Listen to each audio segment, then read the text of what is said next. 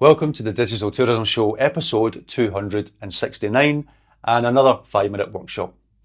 In this workshop, I'm going to ask you to look at your customer's purchase journey and determine if there are any gaps in your sales and marketing, meaning that you are possibly missing out on potential opportunities to sell or upsell to that customer.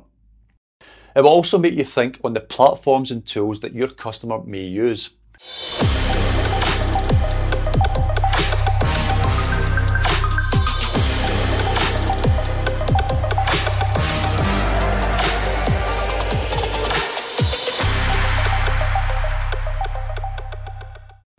In the PDF guide that you can download in the show notes, you will see an overview and a diagram of the customer's purchase journey.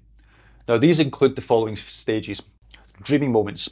Now, this is when your potential customer is exploring destination options and trying to come up with ideas, but they have no firm plans. At this stage, people are looking for inspiration. So what tools and platforms do they use? What type of content inspires them? And what are they searching for?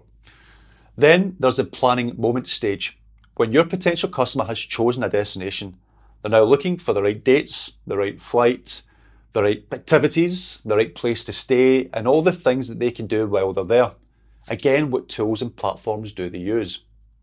Then they should move over to the booking moment stage, when your potential customer has completed their research and they are ready to book their tickets or reserve their rooms. Again, what tools and platforms do they use?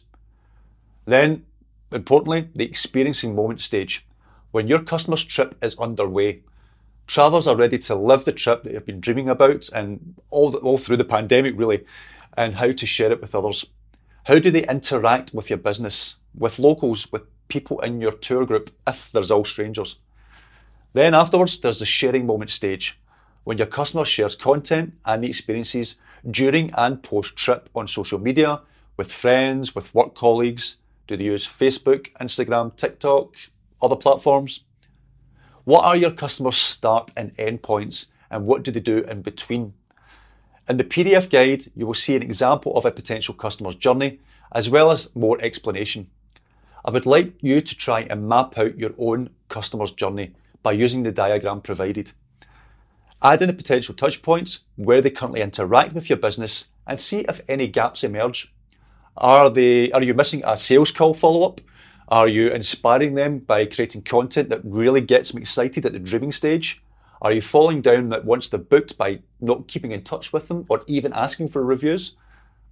Have a go and see what emerges, and feel free to split up each task for 5 minutes per day for the next 5 days. It may help you realise that you're missing one or more steps to interact with your customer, which can be all the difference from receiving a good review, having an upsell, or even the initial booking itself.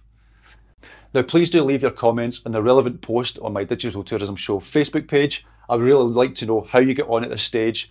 Did it throw up anything that you felt, actually, I was missing a particular step? I would love to know. Look forward to hearing from you.